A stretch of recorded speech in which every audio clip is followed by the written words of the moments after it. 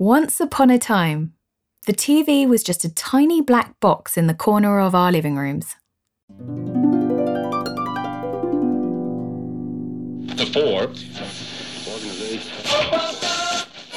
Now you sit right down here. And don't you touch anything. All right, Mama.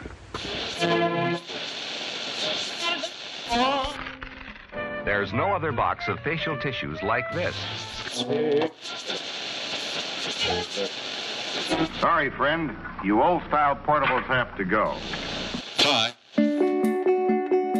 But these days, as those tiny black boxes turn to wallpaper, growing another inch bigger year by year, the chances are more of us are hearing the terms Ultra HD, 4K, and even 8K. When buying a new TV, the most important specs are its resolution, its size, and its price. 4K is a TV resolution of 3840 by 2160 pixels. HDR means that we can take more color and more contrast. HD is now becoming the norm, with SD and analog, a thing most millennials won't have even heard of. But what is the future of TV? And how will our appliances keep up the pace of consumer demand? Closing the shutters, looking at the front door, a message while watching a movie. So there's a lot of things that TV will become even more a part of the new innovative living concept.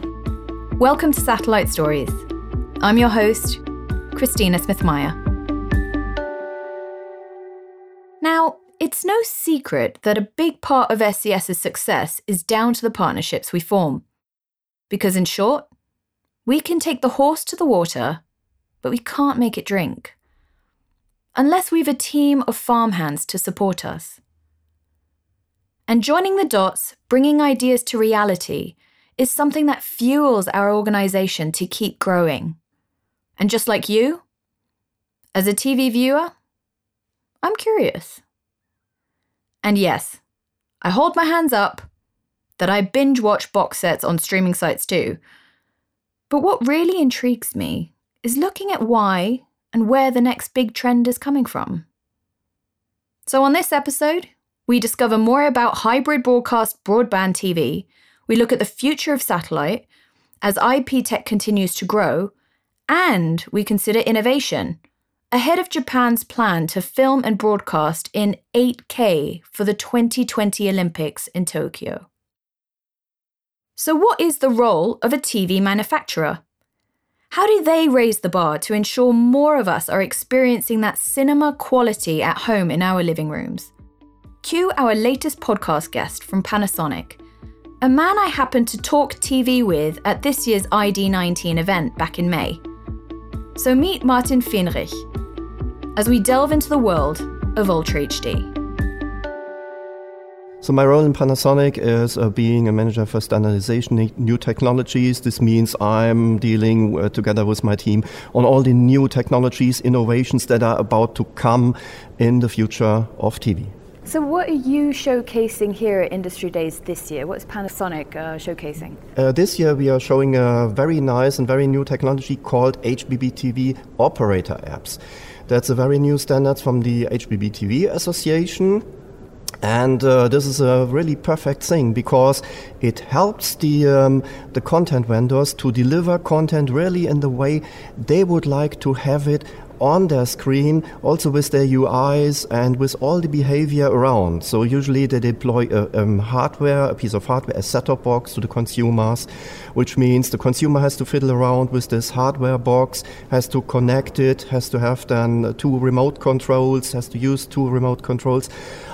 HBBTV operator app makes all these things redundant, and then the TV set behaves like a built-in virtual set-top box. So for the consumer, it's much easier. Just use the standard TV remote control, and you are basically set. Well, that's interesting. So the slogan for this year's Industry Days, the theme is pioneering technology together. So for you, why is it important to have those types of partnership in what you do at Panasonic?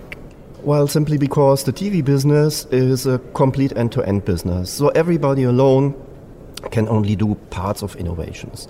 For example, we as manufacturers implement HDR in our TV sets. Of course, there's different content, but that's half of the story. So we need the whole end-to-end. A broadcaster needs to prepare for producing HDR or 4K, so Ultra HD content.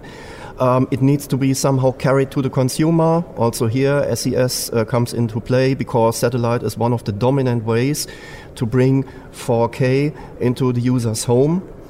And finally, it needs to be displayed on a TV set. And this TV set needs to be capable of UHD and HDR. And only if the whole chain works together, the consumer at the end has the full UHD, HDR experience. And that's why it is so important that people come together, talk to each other, and really do some kind of teamwork, because otherwise the whole thing won't work. And it's also looking beyond the own technology. Because so I'm from the TV business, but I have learned a lot about the new ways of launching satellites, the new capabilities, the new possibilities of satellites. And also this is, at least for me, a hint that satellite is also a very innovative and future-looking business. Because satellite, somebody might think, oh, IP might replace everything.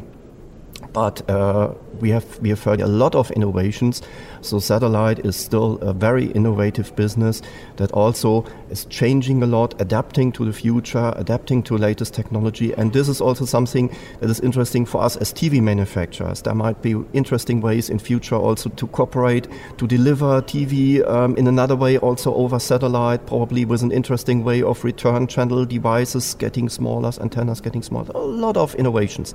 It's interesting that you were talking about how satellite is often seen as this, Stone Age technology, and it's being replaced by IP, which it's not the case. And that makes me think a little bit about what you do, because if we backtrack and we go, once upon a time we had these big brick box TV sets in the Yes. living room, right? And it would be, you would sit down once a day with your family, maybe after dinner, and the content would be in black and white. And then, we come to today, and it's changed significantly. We're talking about, Absolutely. TV screens that are even like wallpaper, right? I mean, Yes. it's becoming more and more innovative. Yes. So if we look at where you're coming from in your industry, you've been there for 20 years. How has the TV set changed from, say, 20 years ago to today? Yeah, it changed completely. So in the past, as you rightly said, we had this big old CRT TV boxes in the living room, Is that really what coming it was called? from CRT? CR, yeah, CR. Cathay Ray Tube. Nice. That's the short form of the display technology of the past, and it was a very simple and analog device with very limited capabilities. But what we have seen so far over the years is an innovation that is really breathtaking. It's amazing. And we changed completely from analog to digital in all means. So all of the parts have changed in TV, have completely changed.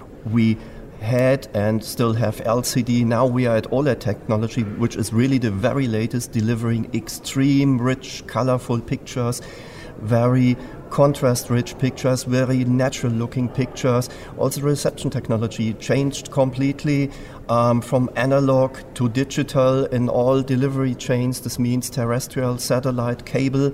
Everything is digital by today. So the TV set changed completely. There's nothing the same. Plus, on top, we have to also take care of IP delivery, plus a lot of other external sources. So what has happened? The TV set converted from a simple broadcast receiver into a multimedia device in the user's home that can deal with any kind of content that the user has available, be it by the mobile phone, be it from his USB stick, from a USB stick or from an SD card, from a photo camera. Any kind of content you can imagine is the content that the consumers wanted to display on a TV set by today. Watch and receive. So it's really the perfect multimedia device, or it converted into the perfect multimedia device at home. So the consumer expectations also increased a lot to the TV set. Otherwise, TV would have been probably already disappeared. Well, that's the thing, isn't it? Because everybody today talks about being able to watch content whenever they want on any device. But the TV is not something from the past. It's becoming ever more important but we're just not talking about it as much. So what does it mean for an end consumer to have a smart TV at home? Because many people will say, oh, I have a smart TV, but they actually don't realize how much goes into making a smart TV. Well, it differs very much. So some people know very well about their devices, and they are really buying these smart TVs already with an intention or with the clear idea in mind that I wanted to receive a new kind of service in addition to the broadcast. So it's not that a TV set by today is just ignoring the old media. Of course, so linear TV is still watched via the TV set, but also in addition on top we see services like Netflix, like Amazon, YouTube and all this stuff. On the other hand, consumers by themselves, they have a lot of new content sources. They have their mobile phones and all these things. So they know very well that they need a smart TV to do this. And all these things, this is something that the consumer is interested in. And some statistics showing very clearly that consumers want to watch their video-on-demand content, so their non-linear content. And this is basically what is happening today. So the complementation of the linear content with non-linear content, be it via IP or whatever, this is really something that is coming into play. You can watch this, of course, on a PC or on a mobile phone. But of course, people enjoy really very much to see it on the big screen, because the big screen is really the big, interesting experience. If I want to watch a movie, I want to see it on a big screen. So basically, the companies like Netflix and so on are a replacement for the good old video rental store where people have to rent a video, put the cassette or the DVD, then into the player at home. Now they are doing it via IP. So it's a complementing technology, and people know very well about it, and that's very often the reason why they choose to buy such a TV set. I have to ask, what kind of TV set do you have at home? A Panasonic. A Panasonic. And what capabilities do you have on your TV? Frankly speaking, my TV set is a bit older. It's about 10 years old. But of course, in my office or in my lab, I'm surrounded by many latest edge technology TV sets. You've given us a really good overview of how things have changed dramatically over the past 20 years. What would you guess the next 10 years looks like? Oh, very complicated question. Well, looking back, a lot of things happened that nobody expected. So there's a lot of interesting that happened so far, but already looking at what is about to come, we are seeing here already first ideas of 8K. Japan is planning to produce the Olympics in 2020 for 8K. So this is a great resolution. Then also we see HDR, which is just not being deployed. We see a lot of picture quality innovations that really make people feel even more being in the scene. And this is personally something I would like to really want to see in the future. This is something I'm very much looking forward to it. That's really something very, very great. On the other hand, what we will see is that the TV set is becoming more and more also a control part of a smart home. This means as a central multimedia device, another function that is about to come up is the control and the handling of all the new IoT devices in the house. This means, for example, closing the shutters, looking at the front door, a message while watching, for example, a movie, a message on the screen, the washing machine is ready or whatever. So there's a lot of things that TV will become even more a part of the whole new innovative house concept, living concept. And this is something we are very much looking forward into it, because we expect it will be really one of the killer features for the next times. And what about if we come back to today, what is holding the industry back? Are there any challenges for you right now? Well, a new technology always challenges, because when implementing as a manufacturer new technologies, so the technologies are meanwhile quite complex, and they are becoming more and more as a manufacturer. It is very complicated to develop the technologies, but also testing all these features is really meanwhile a very, very big task for us, because especially as an A-brand manufacturer, because the expectations from end consumers are really quite high. products from an A-brand manufacturer are usually higher priced. This means consumer expectations are high picture quality, very reliable, long-lasting, and of course a very innovative and seamless and good user interface that finally makes the user able to handle all this new functionality in a very easy way. And this is really something that keeps manufacturers very, very much busy. So would it be fair to say that you rely quite heavily on your partners within the industry to overcome these challenges, because you need to understand the world of IP, the world of satellite, the world of content creation? On one hand, yes. On the other hand, we really need to have this know-how in-house. This means also all our engineers need to have the know-how to implement all these technologies into our TV sets, and that's a challenge. On one hand, of course, so communication, as already said, is key. So a very close communication to industry partners is key, but finally a manufacturer has to implement these things by themselves in the TV set. This means we really need very, very good and very skilled engineers to implement these things, and finally also to test them to make them really a successful product to be deployed in the market. So what examples do you have of working with creators or broadcasters in moving the industry forwards, or maybe taking you in a direction you didn't think you would go, or was surprising to you? Yes. So one of the directions probably is really fostering the way of increasing picture quality. So Panasonic is very much known for good picture quality, and also the collaboration between the content studios. This means also Panasonic is partnering with colorists in the content producing studios, working together to make really even more and better picture quality. So this is some innovation that is very much from working together. But there are a lot of other items working together with broadcasters, or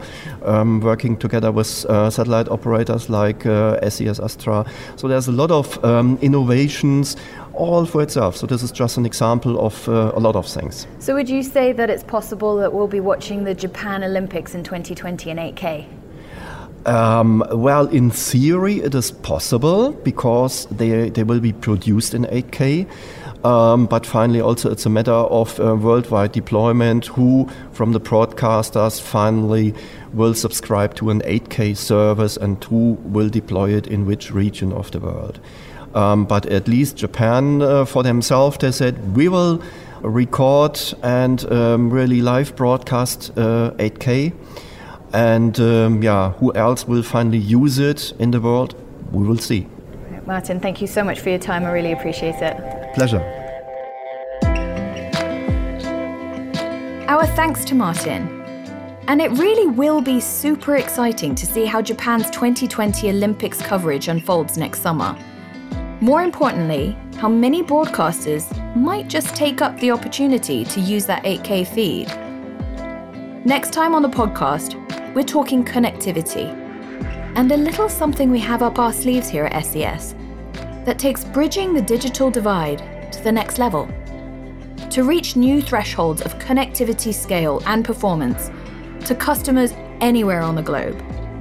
Even in those hard-to-reach areas, like a remote village in Africa, or even a cruise ship in the middle of the ocean. Can you imagine what it is for families to leave their family for more than 3 months? Here we have more than 20 crew members on board of this ship, loading cargo in Panama, coming from everywhere over the globe, shipping on any location on the earth. These kind of solutions, they're great. They just connect them with home. You think of social media nowadays, you think of applications like Facebook and WhatsApp. These guys can use those to be in constant contact with their family whenever they're in downtime. And when they go back, it's like they haven't even been away. She says, I've been at sea for 18 years. And every night I've been able to read my 2.5-year-old daughter a bedtime story over Facebook. Subscribe to this series to be notified the moment our next episode is released. Thanks for listening. And for more about what we do, visit ses.com.